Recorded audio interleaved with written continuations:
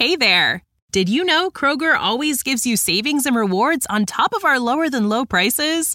And when you download the Kroger app, you'll enjoy over $500 in savings every week with digital coupons. And don't forget fuel points to help you save up to $1 per gallon at the pump. Want to save even more? With a Boost membership, you'll get double fuel points and free delivery. So shop and save big at Kroger today. Kroger, fresh for everyone. Savings may vary by state. Restrictions apply. See site for details. Like to hear about who they would like to talk to, and we scheduled to have these people who you feel would be beneficial for you and to be able to support you during this time. Andy Speaks in general, for those who don't know, who don't follow us, Andy Speaks for Special Needs Persons is a right-based organization where we focus on championing for inclusion of neurodevelopmental disabilities. So we focus from autism to cerebral palsy to Down syndrome. We have a few of rare diseases. So we champion so that our rights are heard. There is inclusion in all platforms on top of all the programs that we have. For all those who have followed us on Neurodigest on Science TV, this is more like the new way of doing Neurodigest, but a bit more inclusive, allowing you to take part in the discussions and help you generally, because we don't want it to just be someone comes, talks, and that's it. We want to be part of it. We want to be able to help you at your point of need. That means like one-on-one. So today we're very excited. We have the very first BCBA in Kenya. I'm not sure if it's across Africa, but I know in Kenya she is the first. That is Pooja, who will be talking to us about behavior and how best we can manage this. I know we all are going through different new behaviors or old behaviors cropping up, and you're wondering, how do I deal with this on top of everything else? So Pooja, I would like to give you the floor so that you can take over and enlighten us and let us know how best we can handle this and how to move forward. So Pooja, the floor is yours.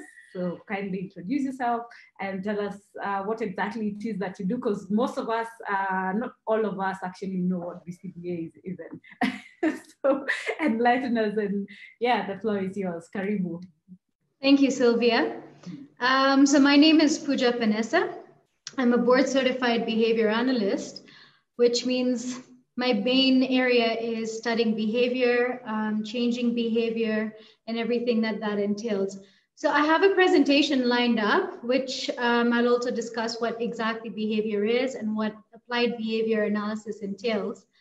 A little bit about me is I'm a director at Kaizora Therapies, Kaizora Foundation, and we work with individuals with various developmental disorders and strive to improving their lives and the lives of their families as well. So we have a center based in Karen, and that's where we run all of this from in Kenya. Okay, let me start with screen sharing then. And I'll just get started on that straight away. Can you all see my screen? Yes. Okay, fantastic. So like I mentioned, I'm going to start with just talking about what behavior is, because I think a lot of people think, when they think about behavior, they think about negative things, things that are not going well. However, behavior is anything that can be measured or observed. So here are some various pictures. You can see a child eating, walking, talking, running, screaming, pinching. Those are also all behaviors. These are things that can be measured. So you can count how many steps you've taken. You can observe somebody eating. You can observe a pinch. You can count how many pinches. Those are all how you're going to define behavior and think about it. An easy way of looking at that as well is the dead man test. If a dead man does it, it's not a behavior. It cannot be counted as one. So just sitting still, doing absolutely nothing, we don't want to look at that one. We want to look at all the positive things as well that are happening that you can actually count. Behavior can change, and that's something that we all know, but it can increase and it can decrease. We can see both sides. So if you're looking at academics, for example, could be something that you want to see increasing. You're looking at aggressive behaviors, or you're looking at something that's unwanted, you might want to see that decrease. So behavior can go in both directions. It's important to understand that even when you're talking about behavior, you're understanding that it could be anything that the child is doing positive or things that you don't want. So here is a formal definition of applied behavior analysis. The science in which tactics derived from the principles of behavior are applied to improve socially significant behavior, and experimentation is used to identify the variables responsible for these improvements in behavior. I'm going to break that down for you. I know it sounds a bit daunting when you hear it for the first time. So what do I mean by it's using science principles? It's using evidence that has been produced by actual data. So people around the world, people who are studying behavior, have collected data to prove something works. This has been repeated with different people in different areas of the world, and that is how you're able to know that this is something that has evidence. And that is where evidence-based intervention stems from. I'm just going to switch off my printer. It's making noise. Okay. What do we mean by socially significant behavior? This is what is important to you. What is important in your environment, with your family, and this can vary based from one family to the next. Somebody might have more importance on, I need my child to improve in academics, whereas somebody else might be looking at, I need my child to brush their teeth. So we're looking at behavior that is socially significant. What is important to you? If you have come with the need to teach your child to brush your teeth, there's no point in us saying, okay, let's leave that and work on academics first. We need to look at what is important to you.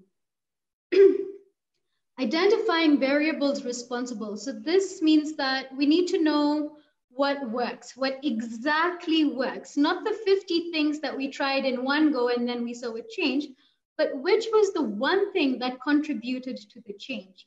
So a good example for this is when people try diets. So you might see that, okay, my child is having behavior difficulty. I've had diet works. I'm going to take out 1, 2, 3, 4, 5, 6 things, and I'm going to add in supplements A, B, C, D, E, F. And fine, you might see a change in that, but you don't know what the exact thing is that created that change. That means when you want to reproduce those results again, or you're telling another parent, I tried these 20 things at the same time and I saw a difference, whereas it could have been just one thing that made that change. So it's good to identify the variables, the exact things responsible for those changes. So what can ABA help with? So much. Communication, social interactions, cognitive skills, self-help skills, reducing problem behaviors, emotional skills, coping and tolerance, more community participation, academics, vacations, so much more. And we've seen an increase in all these things at Kaizora as well. Kids that we've been working with, we've seen academics go up, we've seen kids who have been integrated back into mainstream schools, those who have worked on vacations and are doing internships in places such as Safaricom and so on. So we know it works. And it is an evidence-based intervention, so we know it works. So we're going to go through a few very basic concepts from ABA that you can apply at home as well. So these should help with managing difficult behaviors and increasing communication, and they'll help with overall life at home. So the first thing that I need to point out is it takes a very long time to become an expert in this field. And out of the training that we're having today, nobody can be an expert from this, but there are things that you're going to learn that you can do at home that will really help lives. And the learning never ends. Even so-called experts never stop learning. It just never ends. Science is an evolving field, so we always have to be on top of it. So here are some of the things we'll discuss. We're going to talk about ABCs of behavior. We're going to talk about reinforcement and punishment, functions of behavior, and a touch on functional communication training. Some of these might be new to you, some might be familiar. but we'll open for questions after as well. I'm going to leave enough time for that. So ABCs of behavior. A stands for an antecedent. Antecedent simply means what's happening before. The behavior, we've talked about what behavior means. Consequence is what is happening after the behavior. Every behavior has something that comes before it and something that comes after it. And these influence whether that behavior happens or not, whether that behavior increases, whether that behavior decreases, all of it matters. So when we look at reinforcement, it basically means that reinforcement is something that is occurring after a behavior, which results in that behavior going up. So you do something, I give a consequence. And because of that consequence, you're going to do that behavior more and more and more because you're happy with the consequence that you're getting. So some of the examples around that are rewards and stickers and praise, high fives, hugs. These are some examples, but you also have to remember that everyone is different. What might be reinforcing for you might not be reinforcing for me. What might be reinforcing for your eldest child might not be reinforcing for the second child. It's important to also look at those differences. And the main thing we need to take from this is it means that the behavior is increasing, okay? Punishment is exactly the opposite of that.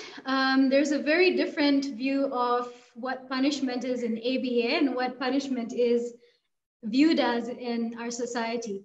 So when we think of punishment, we think of, you've spanked the child or something of the sort. Whereas in ABA, the whole thing behind punishment is when it occurs, whatever that you're doing happens after a behavior, it results in that behavior decreasing. That's the main thing we need to take. I'll give you an example of this. I had one student who, every time he did something great, we used to clap for him. And you think clapping is always a fun thing. You clap for someone, they feel good. However, we noticed that over time, when we would clap for him, he wouldn't do that behavior as much, whatever it was, and even if it was something great. So clapping for this child was working as a punishment because it resulted in that behavior decreasing.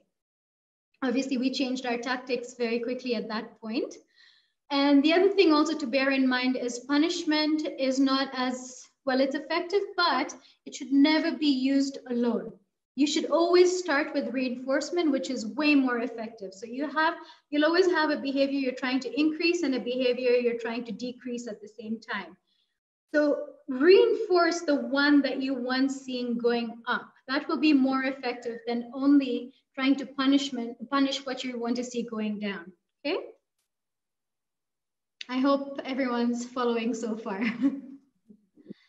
So that's reinforcement and punishment. So when you look at those things at home as well, they're very effective. We've grown up in a society whereby we're very used to being reprimanded or told off or shouted at or punished when we do something that is not good. Yet when we're doing things that are good, especially while we were growing up, you see silence. I mean, I went through the 844 system as well. If you're doing it well, that's good, keep going it. We don't want to touch it if it ain't broken.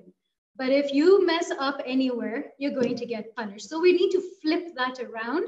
And we need to look at our kids and give them a lot of attention and praise and all kinds of reinforcement for things that they're actually doing well.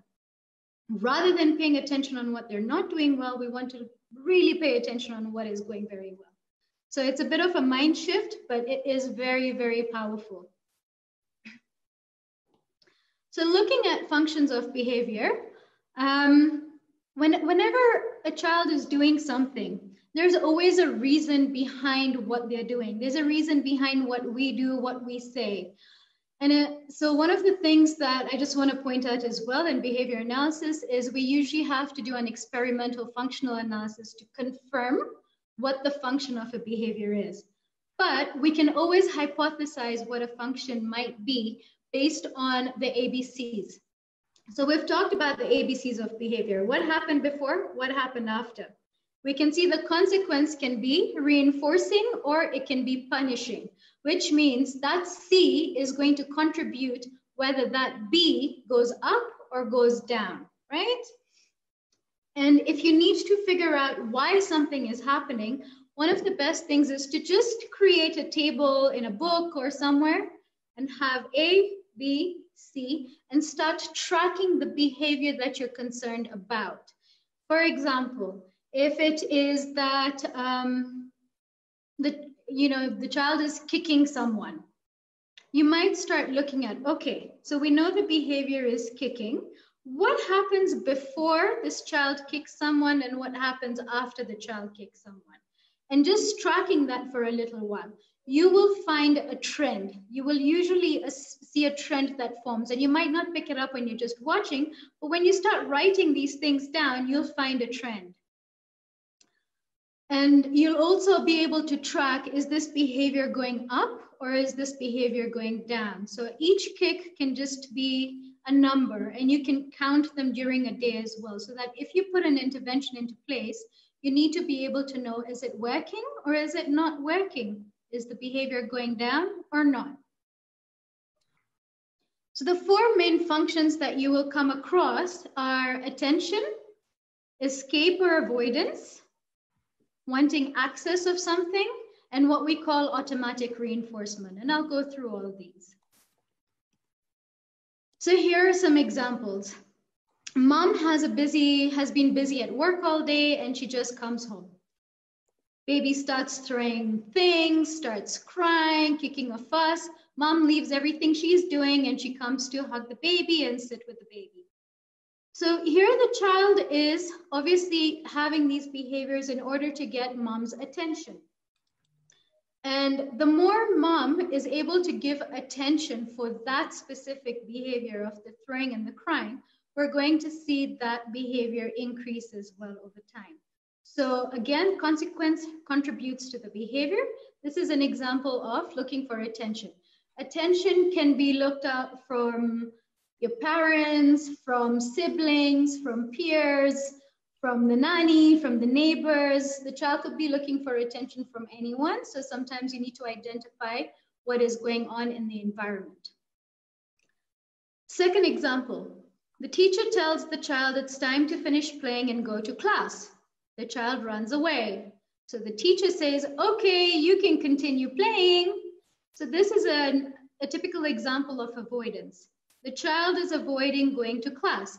And you can see these behaviors occur when an activity is already going on, and that is escape.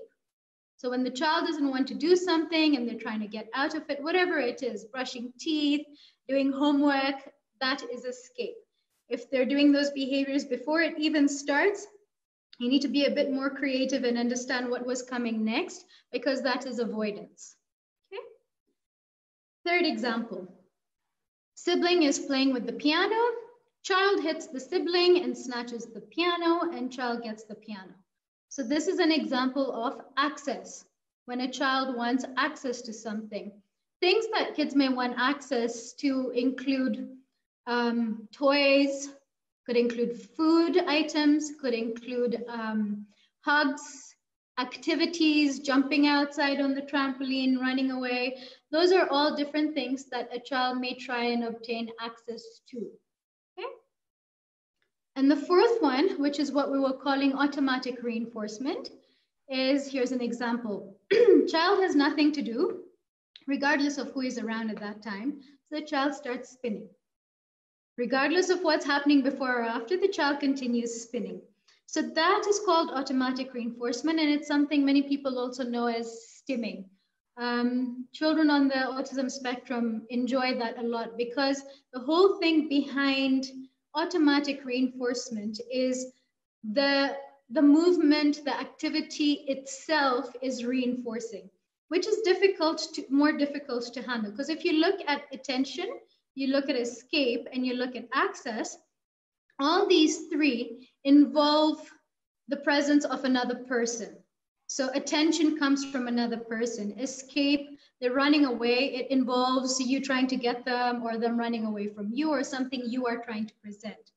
Access as well, it's something they're trying to get from you. So those three involve somebody else's, which means it's easier to influence those behaviors because you can change your the way you are around it. Whereas with stimming or with the automatic reinforcement, it's more difficult because it is intrinsically reinforcing. I do it and it feels good. It's like when you get an itch and you scratch it, it feels good, regardless of whether there's somebody else around or not.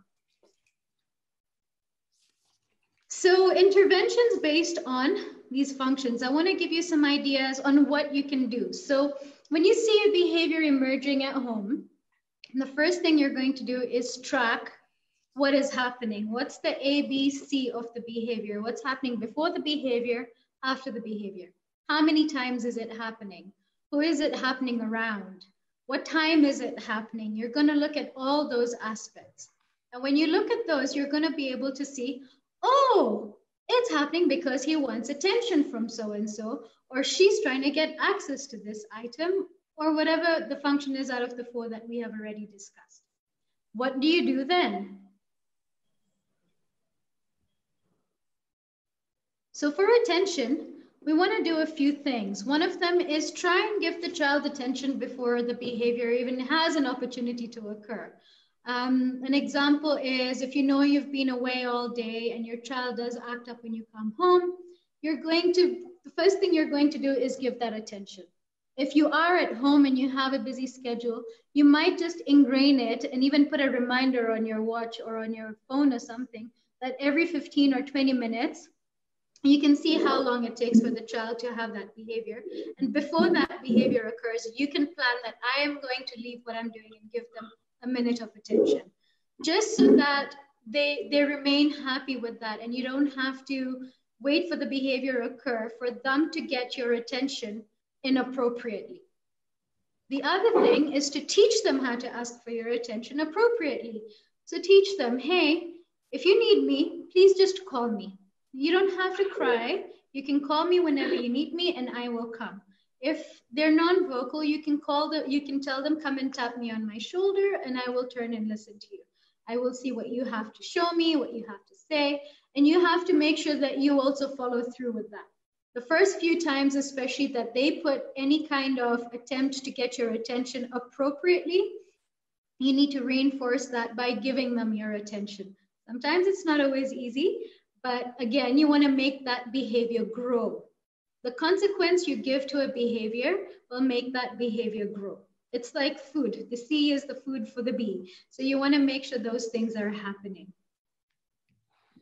In the case of escape and avoidance, talk to them about what is expected before. A lot of our kids understand way more than we think that they do. They listen to us when we're having conversations in the room about different things. They understand a lot more than we can even imagine. Even if they're nonverbal, they're not yet speaking words, but they're taking a lot in.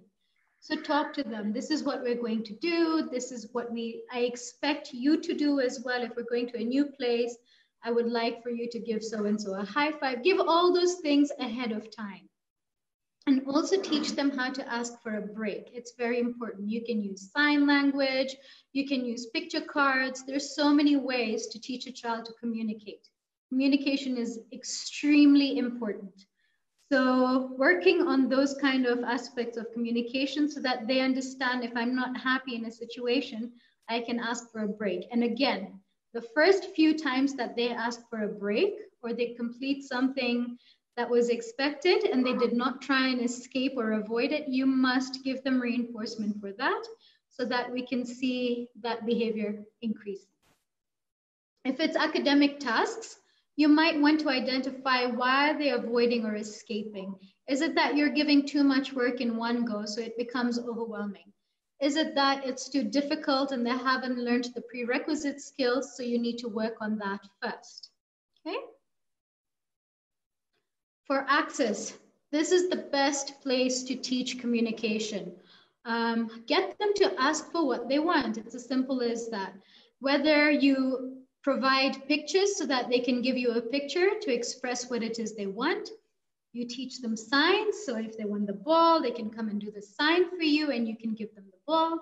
And if they're working on speech, you might even start with just sounds. So if they want, I don't know, milk, and they're going to the fridge and they want to cry because they want something from there, you can even teach them something as small as And then from there, once they get that, you can increase the sound slowly so that they're able to eventually say milk.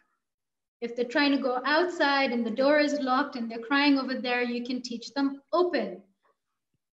So and when they want access to something, that's where you get the most motivation. And that's where you'll really get opportunities to get speech in. When a child initially communicates, the first communication a child has, the crying, it's always for access to something. I need milk, I'm hungry, I need this, I need that. So when you look at functions of language as well, the first reason that any child communicates is because they want something. So this is the best place to start teaching speech. And then the other way that you can give them access to things is you let them earn what they want by completing less preferred tasks. So, okay, I know you really want the iPad. I have 2 sums that you need to finish and I will give you the iPad. So having that first, finish this, then you get this. Even if it's something like brushing your teeth, sitting on the potty, anything of the sort, you can always have the items that they want as the consequence for completing a behavior that they did not want so much. Automatic, as I mentioned, it's a more difficult to intervene as it's reinforced by the action itself. The first thing we want to look at is what sense is this child trying to stimulate, and find a socially acceptable way for them to get the same stimulation, or a safe way for them to get the same stimulation. An example is kids who like putting things in their mouth or chewing soil or you know, that's the sensory, this stimulation that they're looking for. We know it's oral, it's something that's going on inside. So you could try things like chewy toys, chewing gum even. Chewing gum is a socially acceptable behavior for the most part, rather than chewing soil or chewing your clothes. So that's something that I've also seen work very well in the past. If it's something like banging their head or something a bit more extreme in those areas, you also need to rule out medical. It's very, very important to make sure that if you see a new behavior emerge that was not there before, could there be a medical aspect that needs attention? So an example is if a child starts banging their head, things to look at could be, they could be having headaches. They could have a toothache. You might need to see a dentist. Their eyesight could have changed. Those are some things that you must look at. Another example is children who start rubbing themselves down there. It's very common that parents are always like, oh my gosh, this is so inappropriate. Why is this child doing this? What's going on? Sometimes, honestly, it's a urinary tract infection. You need to get that resolved. So it's important to look at, if it's a new behavior, could there be something medical going on? Before you try any behavioral interventions for something new, please rule out medical, because you don't want the child to be in any pain or suffering for any reason, and they're trying to change the behavior, and it's only going to frustrate them more. Okay? When you have ruled out medical and you figured out what is going on, the other way is to block and redirect the child with incompatible behaviors. What does this mean? An example is a child who likes putting their hands in their mouth a lot. You could block before they're able to put their hands in their mouth and tell them, clap your hands. If I'm clapping my hands, I cannot also be putting my fingers in my mouth at the same time. So being able to come up with creative ways to give them something to do with that part of their body that will not allow them to do that unwanted behavior at the same time. So if it's something like touching themselves down there, I know that's a big thing that comes up, you can teach them keeping their hands in their pocket.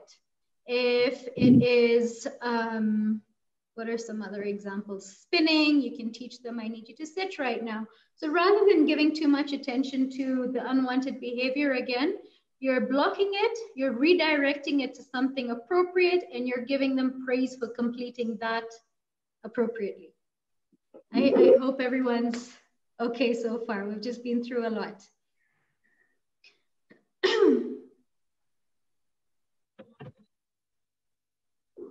So we're looking at functional communication training. One of the things I need to point out as well is if you look at communication and problem behavior, you'll see it's like a seesaw. When communication is very low, you'll see problem behavior will be quite high. And you can just imagine this. If I was to, let me not say I was to, but if you were to have your mouth taped shut for a day and you're not able to give gestures, you would get so frustrated, you might even punch out at someone, right? It is extremely frustrating not being able to communicate effectively. We communicate from the minute we wake up to the minute that we go to bed, whether it's on your phone, whether it's talking to people. It is human nature. And when you're unable to communicate effectively, that is going to give rise to problem behaviors. So if you want to see the problem behavior going down, you need to work on communication. And some of the examples on increasing communication we've been through, when you know that they want something, that's where the first communication begins. You start by teaching them how to request for things that they want, because it's when they want something and they cannot tell you and you're not understanding what they want that you're going to see that problem behavior come up. Okay?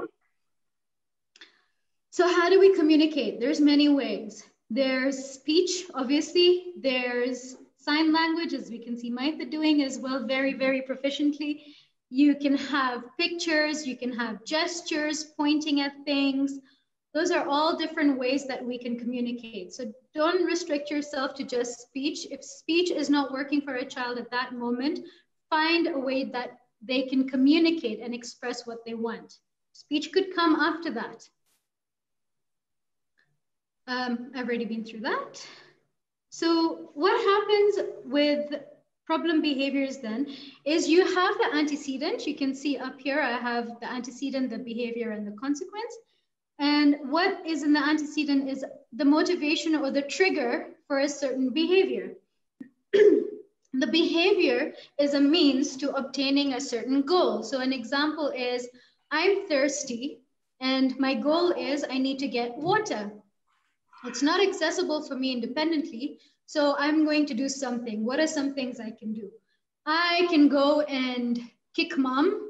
Maybe she'll understand that I want water. I can ask for water. I can take 20 chairs and try and pile them up to reach the glass to get some water. There's so many things that can happen in that scenario. And whatever helps the child obtain the goal, that's the consequence, is what they will learn as this is the behavior I need to do to obtain that consequence. Something that now we've been through a few times, right? Excuse me. So if the child is in a position where they want the cookies and they have to kick mom, and that is how they get the cookies, they throw a big enough fuss, they get the cookies. Next time they want the cookies, they're gonna come, they're going to throw the fuss. You don't get it straight away, they might try and add in a little bit of creativity and maybe pull hair at this point. And what happens is you see this inappropriate behavior increasing, because if they're not using appropriate behavior to reach their goal, they're using inappropriate behavior, yet they are getting their goal. That is gonna, again, keep on increasing. So they're gonna keep learning that this is what I need to do to achieve what I want. So to change that, that needs to be cut off entirely. If a child is doing an inappropriate behavior to achieve something and you keep giving them that, what goal it is that they want, that behavior will keep increasing. So that needs to stop completely, and you need to start teaching them what is the appropriate way of achieving that goal. So if they no longer obtain the goal through that inappropriate behavior, Yet the only way they can achieve that goal is through the appropriate behavior, which you are going to teach them, you are going to reinforce, you are going to encourage, you're going to see the appropriate behavior increase, because that is what is helping them get to their goal. I hope that makes sense, because this is a very, very important concept in terms of trying to handle problem behavior and trying to teach them what's right and what are the alternative ways of, achieving your goal appropriately. Okay, so that's the bulk of what I wanted to go through in terms of how to handle problem behavior and those kind of issues at home. But a few other things that I really think are extremely important. And one is routine. It is very, very important, especially at these times of the pandemic, that children who are at home have a routine. This helps with predictability. If I can predict what is happening and what's going to happen next and what's going to happen next, that is going to reduce my anxiety. It helps them be mentally prepared for what they need to do, and you'll have less struggles with that.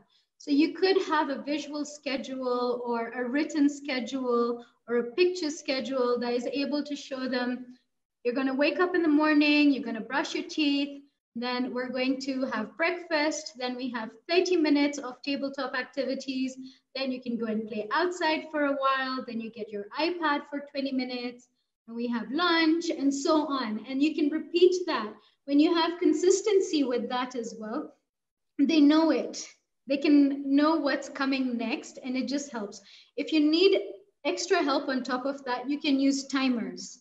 You can download numerous apps on your phone that have timers where they can see that this is how much time I have for this activity, this is how much time I have for this activity, and so on. And it also helps increase independence. When they know what is predicted, so if they know that this is the time I brush my teeth, and even before mom tells me, I know that when I finish this at this time, I'm going to go brush my teeth. And especially kids on the spectrum, they're very, very good with routine and that predictability. It just helps calm them, and they learn a lot more efficiently as well. You can use social stories, especially for new things, for difficult situations, preparing them for the unknown, for any kind of things that are out of routine now. Social stories they're short stories that can come as writing, in pictures, as videos. There's numerous as well on YouTube that you can access. Examples are if a child is getting angry quickly. And this isn't only for kids with developmental disorders. It works great even with typically developing kids. And it just helps understand what's happening. It's great for social skills as well. So if they're trying to play on a playground and they don't know how to approach the situation, so you find a lot of kids go and they'll push another child.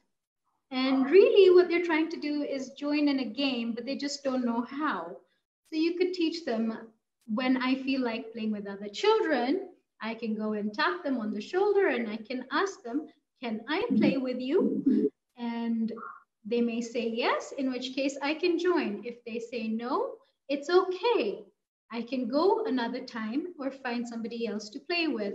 That's an example of a social story. Yeah, so anything that you're struggling with, you could find numerous resources on social stories online. And then the other thing also that goes along with that is just talking to your child. Like we mentioned before, they understand a lot more than we think. So talking them through what is happening, what needs to go on, like the whole thing with coronavirus as well.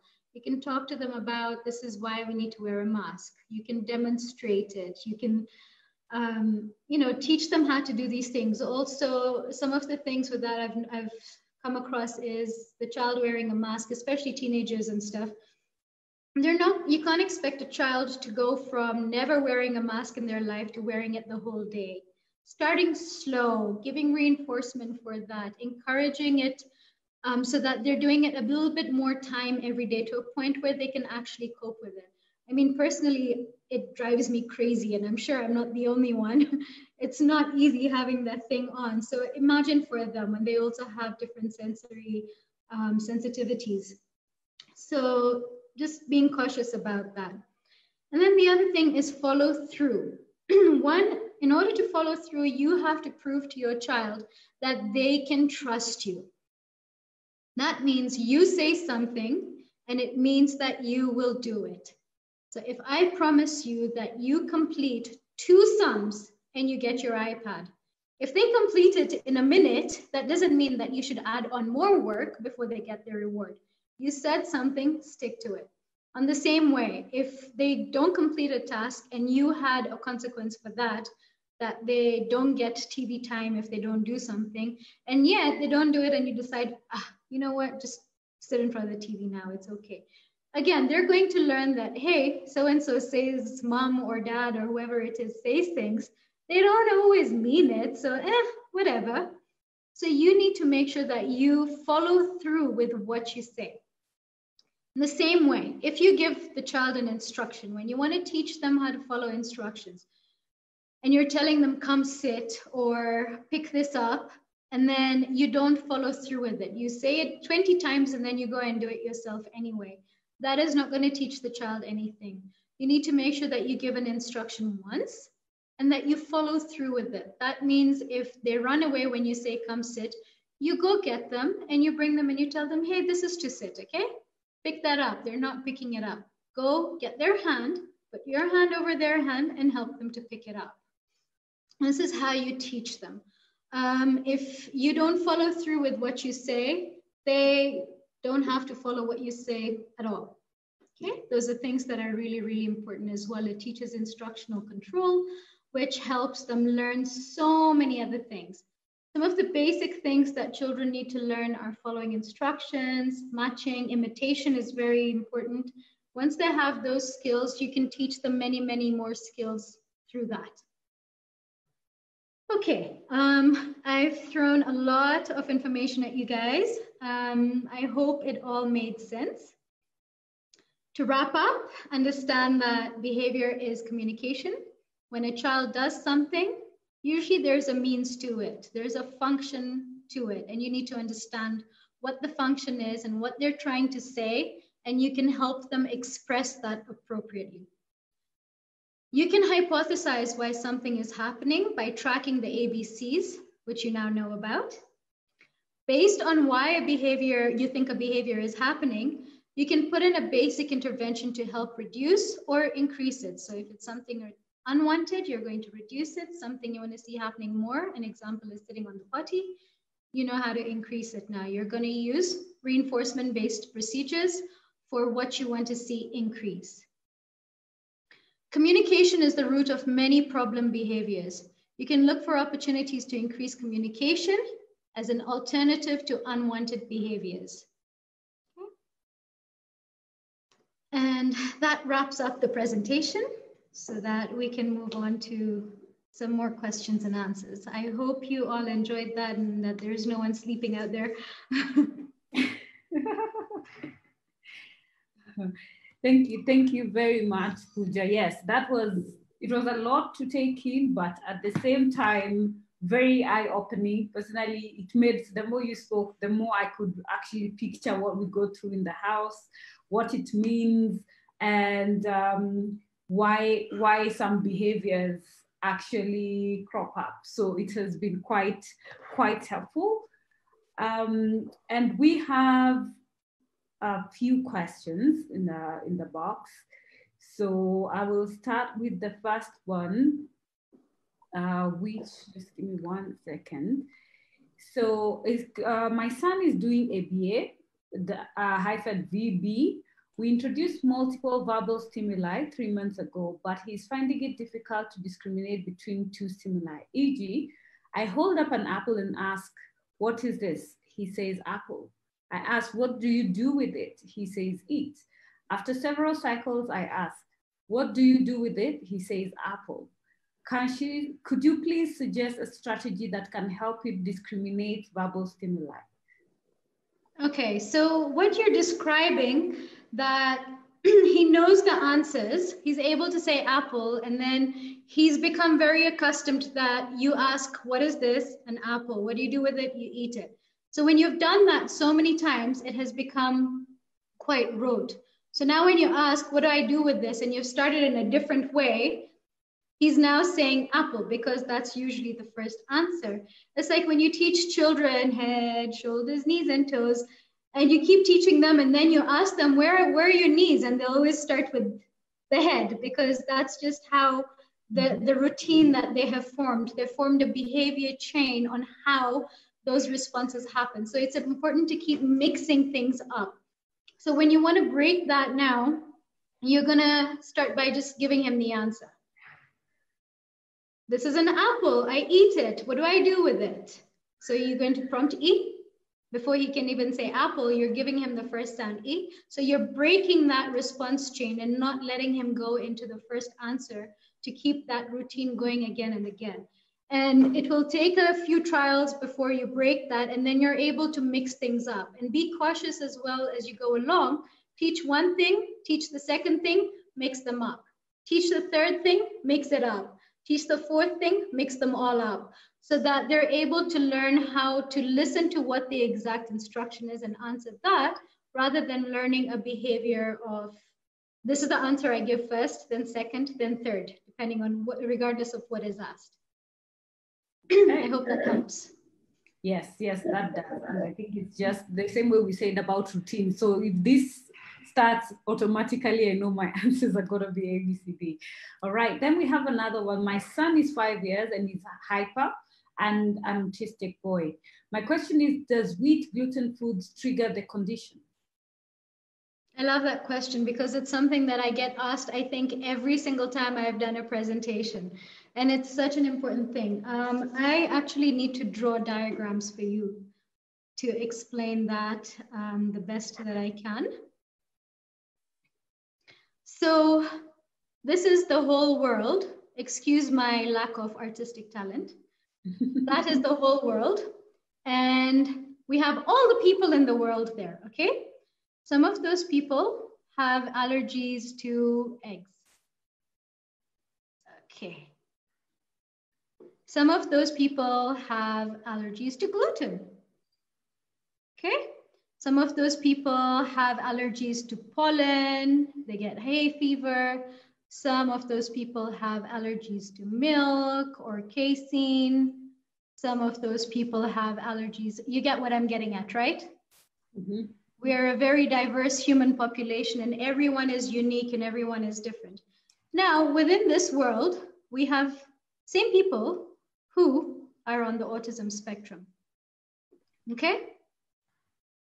And some of them will have allergies to milk, some to eggs, some to gluten, some to pollen, some to whatever this allergen is, some to whatever this allergen is, and some will have no allergies at all.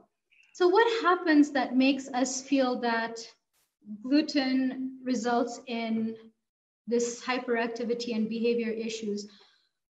When you have an allergen to something and you are not able to communicate, we know one of the biggest challenges with autism is communication. If you cannot tell someone, I'm not feeling okay. So gluten, for example, causes a lot of tummy issues. It causes bloatedness, it can cause diarrhea. Milk is also a big culprit that does those things to the tummy. You're uncomfortable. You're uncomfortable, you cannot express you're not okay. Your caregivers, your families not understanding that you're not feeling okay. You're going to try everything you can do to feel better.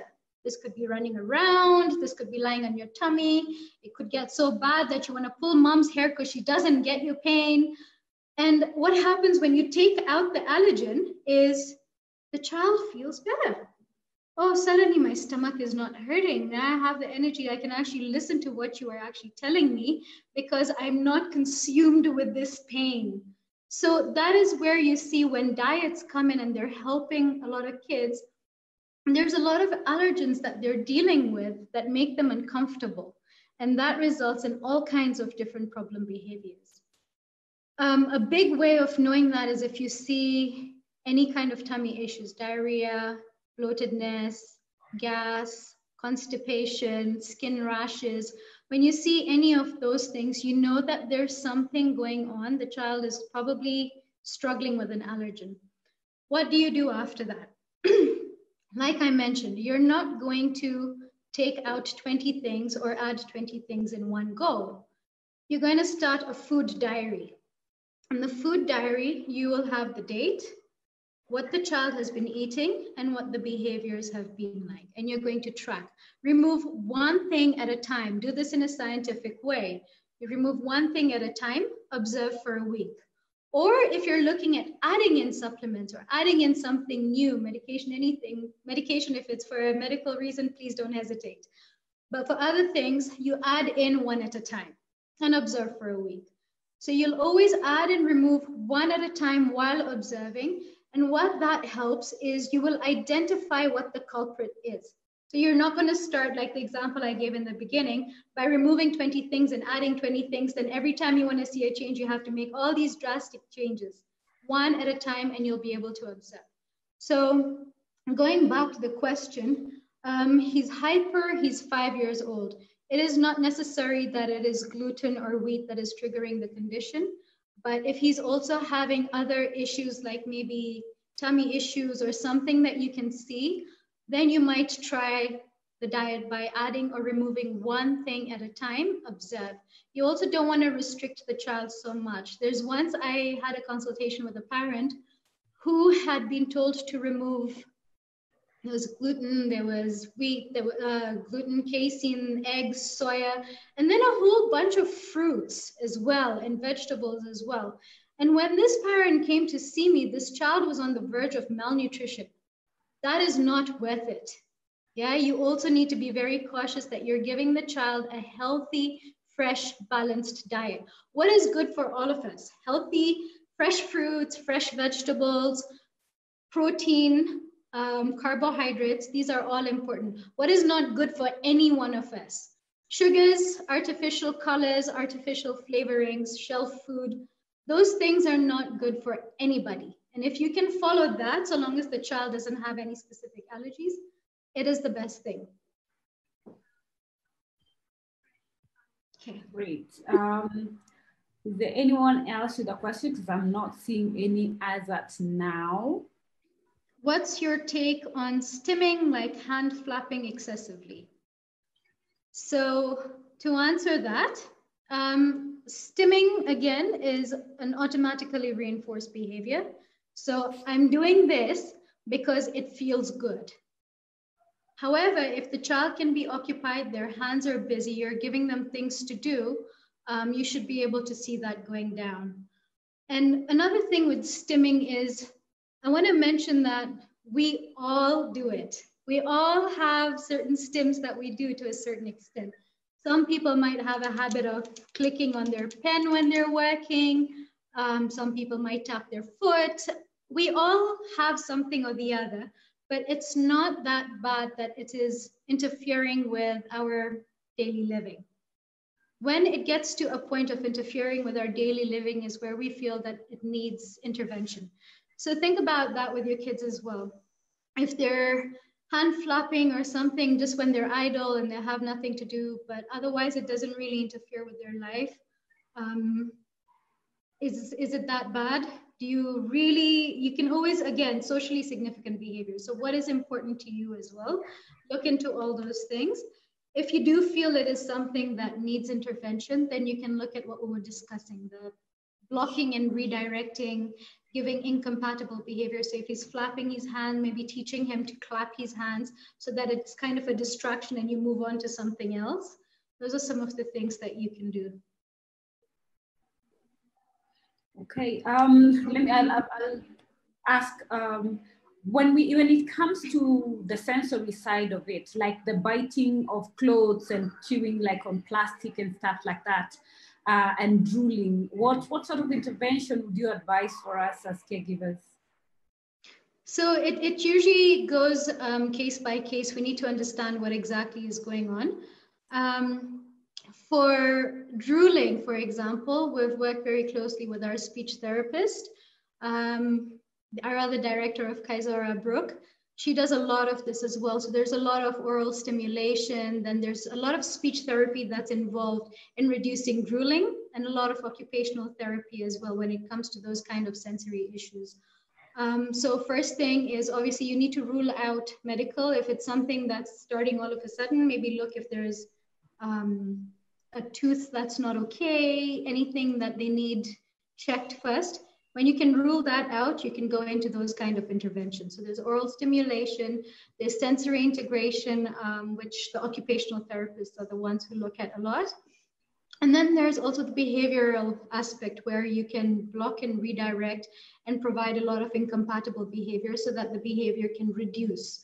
When it can reduce to a point that it is not interfering with daily activities, I would say you've done well there.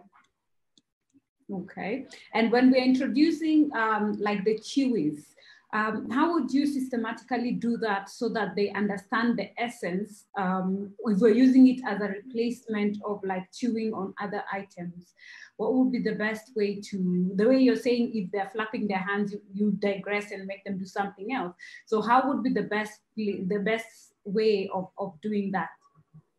So considering age, because it's not a young one. So we talk about 10 years old. So of course it's a bit difficult to introduce. Yeah, so again, first you need to understand what kind of sensory stimulation is the child looking for. Is it that they're looking for an oral stimulation? Is it that they want the feeling of biting on something? Is it the taste of whatever it is that they keep putting in their mouth? What exactly is the sensory aspect that they're looking for? Then you can substitute that. If it's something that they're looking to chew on, you might try and find a chewy that is able to satisfy that. And then you can introduce that gently. If you have it, you get those, like we have some that we sell which come around your neck like a necklace, so it's always accessible. And you can introduce that way. You can even rub it on their cheeks first so that they get a feel of it, and then they can taste it. And then again, you're going to reinforce that behavior. Hey, you put it in your mouth, good job.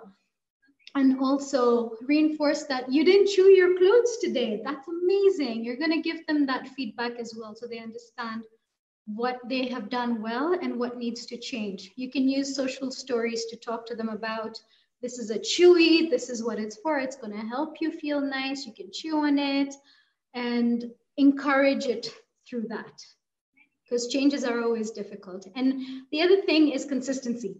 If you're going to start something and try it for a day, there's a very, very likelihood that it will not work. But if you can try something consistently for a while, 1, 2, 3 weeks, then you can decide whether it worked or it didn't work. Okay. So we have a question. My son is 5 years, and when he wakes up in the morning, he wants to wear a particular cloth. And when I stop him, he can cry until he's given. And it's the same cloth every day. Okay. I wonder what aspect of those clothes he likes. Is it the texture? Is it the feel of it? Is it the colors? I'm not sure, but you might want to look into that and find something similar. If you're going to change them as well, maybe don't change everything in one go. Start with just trying to change one of the things and following through. If you're going to follow through, it's always difficult initially when you're breaking a behavior. You might hide, so for example, if it's specific trousers, specific socks, specific t-shirt, you might put a different t-shirt that's as similar as possible, but it's different from that one. And that's the only thing you're going to change. And you're not going to give those clothes. So now he has learned that if I cry, I get what I want. And usually before behavior goes down, you see what's called an extinction vest. So behavior is going to get worse and worse and worse before it gets better. So right now, if he's just crying, you might see some screaming. You might even see some aggression coming in. But if you are consistent, you will see that behavior going down. But be sensitive to the child as well. This is something that this 5-year-old is holding on to so tight. So if you're going to make it change, start with a tiny little change one at a time and make it gradual from there. When he realizes that I wore something different today and the world didn't come to an end, they'll slowly start adjusting as they go along. And you're going to really reinforce that as well. When they finally get it on, you're going to tell them, wow, you look so amazing. You look so handsome. I love what you're wearing. I love how you put it on, and give a lot of praise for that, so that in the future as well, they're more likely to try something new. Awesome. So we have another one. My son used to bite when he is irritated, and now he has moved to pressing his chin on us. How can I make him stop that? It is very painful when he does that, and he's 4 years old. Yeah, I've heard this one before as well. So you need to look at the functions. So this is a typical example of, you need to start collecting ABC data. What is happening before he's pushing his chin on you? What's happening after he's pushing his chin on you? What do you think the function of the behavior might be? Is he doing it when he's not had attention for a while, so he comes and he pushes his chin and then you yell at him and that's his way of getting attention? Or is he doing it when you're bringing on activities that he doesn't enjoy, so he's trying to get out of it? Does he do it when he wants something and you're not giving it to him? So you need to figure out what the function of that behavior is, and then put the intervention into place as we had discussed. Teach him, give him a way of communicating, so that rather than hurting you, he can either ask for what he wants, ask for a break, get your attention appropriately, whatever it is that he's trying to, you can figure out the function to be. So this is one that requires a little bit of investigation. There is also no straight answer to that until you know why. Okay. Wow, I can say I feel like I've gone for a master class today. I'm not seeing anyone. I'm not seeing another question. So I would like to say thank you. For those who are requesting for the slides, we will ask her to share with it. And I've said if you could please drop in your contacts so that at least we can put you on the mailing list and also let you know what we have next. Okay, a question just came in. So I have a 9-year-old with Down syndrome. Oh, she says it's a comment. She says she appreciates our initiative. Okay, thank you very much. So you can also catch up with, for those who joined us late, because I noticed we have like 10 to 20 guys who joined us a bit late. We shall be sharing the same video presentation on our YouTube channel.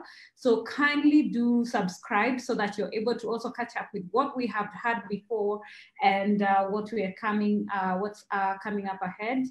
And Pooja would like to say thank you very much for taking your time. I know you're usually very busy and you're one of the hard people to find. So I'd like to launch a poll. I hope today it will agree. So kindly just select, if this session was beneficial, let us know. If you feel more empowered to cope with the pandemic challenges of our children's behaviors, kindly also select that. I'll give you a few seconds to do that. Kindly select so that we know. Also on the DM, you can let us know if you are okay with the Saturday and the timing that we have, because we notice also we'd like to have international speakers like next week. We know the challenges we faced with the educationists last week. So next week we will be having our session around 6 p.m. That will be part 2 on homeschooling and education. And then Pooja, there is a question that has come just before we let you go. So someone has asked, what do you have to say about grinding of teeth as a behavior? So that is one of the other questions that we have. I'll be closing the poll in another 1 minute. So kindly just share we see so that we can be able to see. So far, everyone has said it is beneficial, Pooja, so thank you very much. And yes, they all feel more empowered that they are able by attending this session.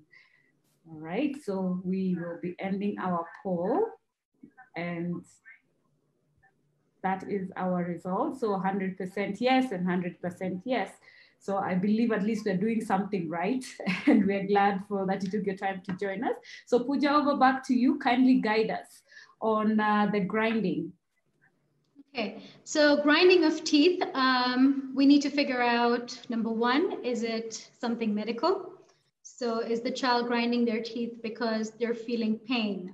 Is there a cavity? Is there something somewhere that needs to be addressed before you can look into something else? So first thing, I would recommend seeing a dentist if you haven't recently, to rule out anything medical. Once that has been done, you need to figure out what is the function of it. When is the child grinding their teeth the most? Is it when they're idle and doing nothing else? Is it something that's happening during meal times? You need to figure out when it's happening, what's happening around that. Is it that he does the grinding of teeth and that's when he's getting a lot of attention? Stop doing that. Or he's doing it when he's nervous. When you can figure out the why, again, then you'll be able to put in the correct intervention. So again, we need to rule out medical and figure out why, so that we can put the appropriate intervention into place. And if it is something that is affecting his teeth, so I would recommend seeing a dentist anyway, because grinding the teeth too much, also known as bruxism, can affect your teeth and grind down the surface, which can lead to sensitivity and a whole load of other issues. And in that situation, they might even need a mouth guard. So definitely see a dentist to start with.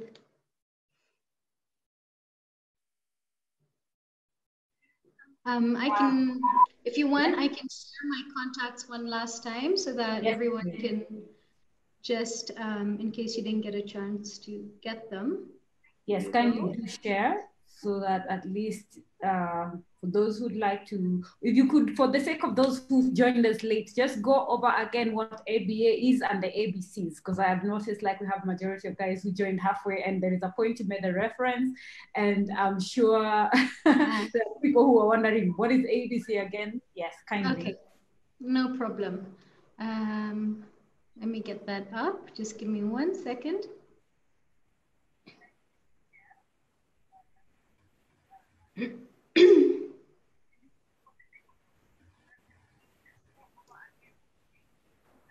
Okay, so we talked about behavior, and behavior is anything that can be measured or observed.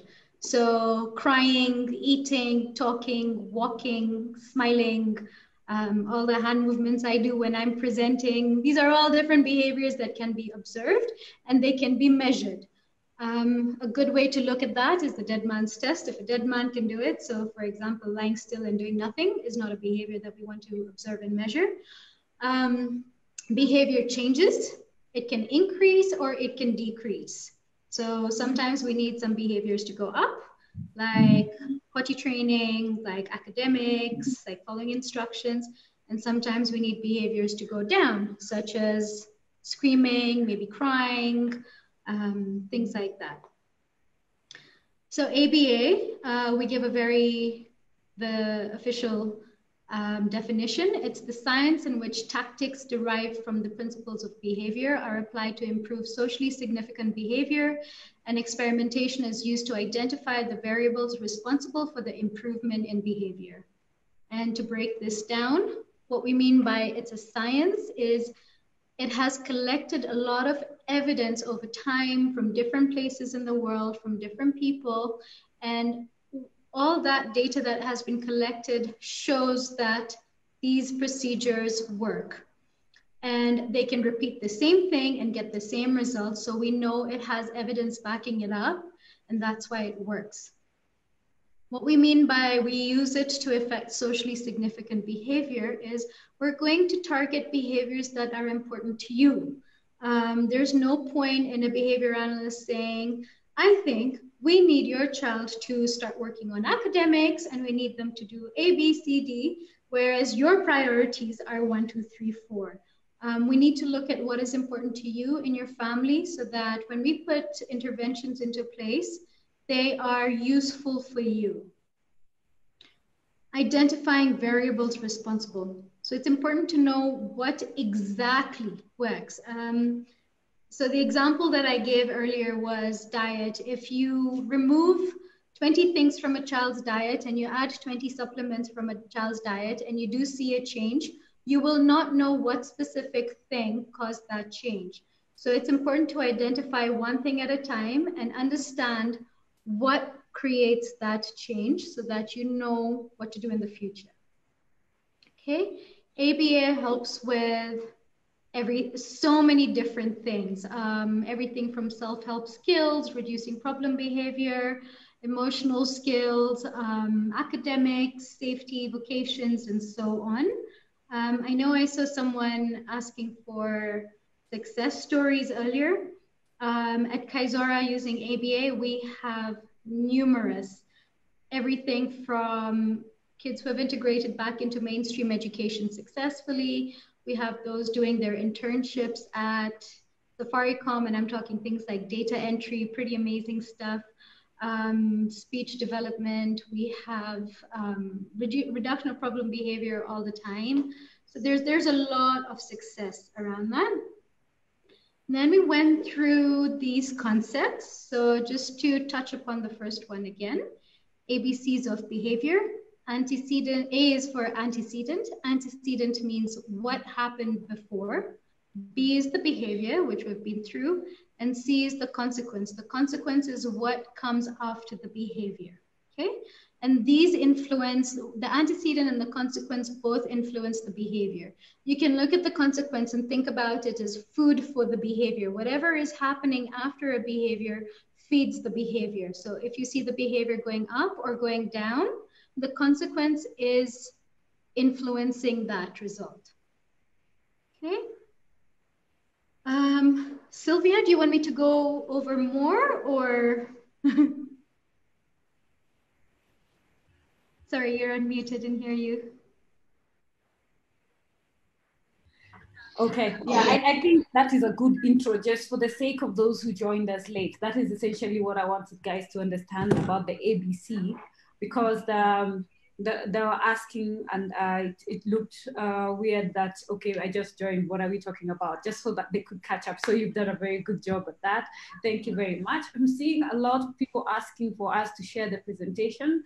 So Pooja, you'll share with that, then we will channel it down. You've seen her contact also. You can reach out to her if you're considering joining the program.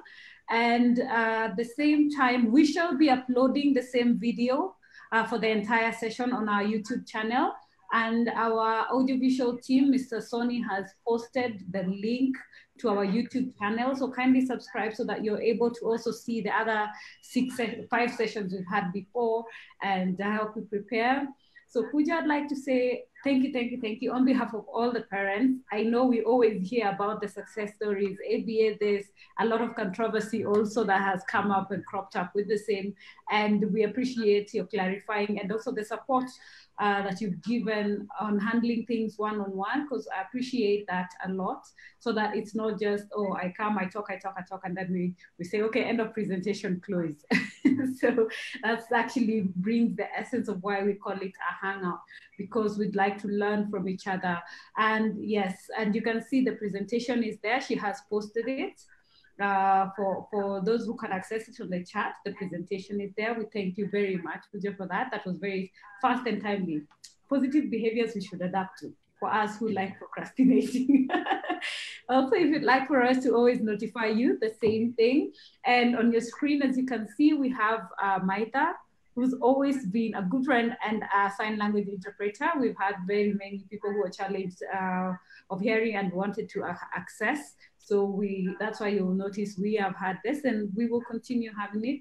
Thank you, Maita, very much for being here and taking your time and actually volunteering to support us in this way, because we all know sign language is not cheap. So thank you. Next week, we shall be going back to education, and kindly note for next week, our hangout will be at 6 p.m. The e-shot is out. We shall post it immediately. So please save the date and make sure that you have noted it so that you do not forget.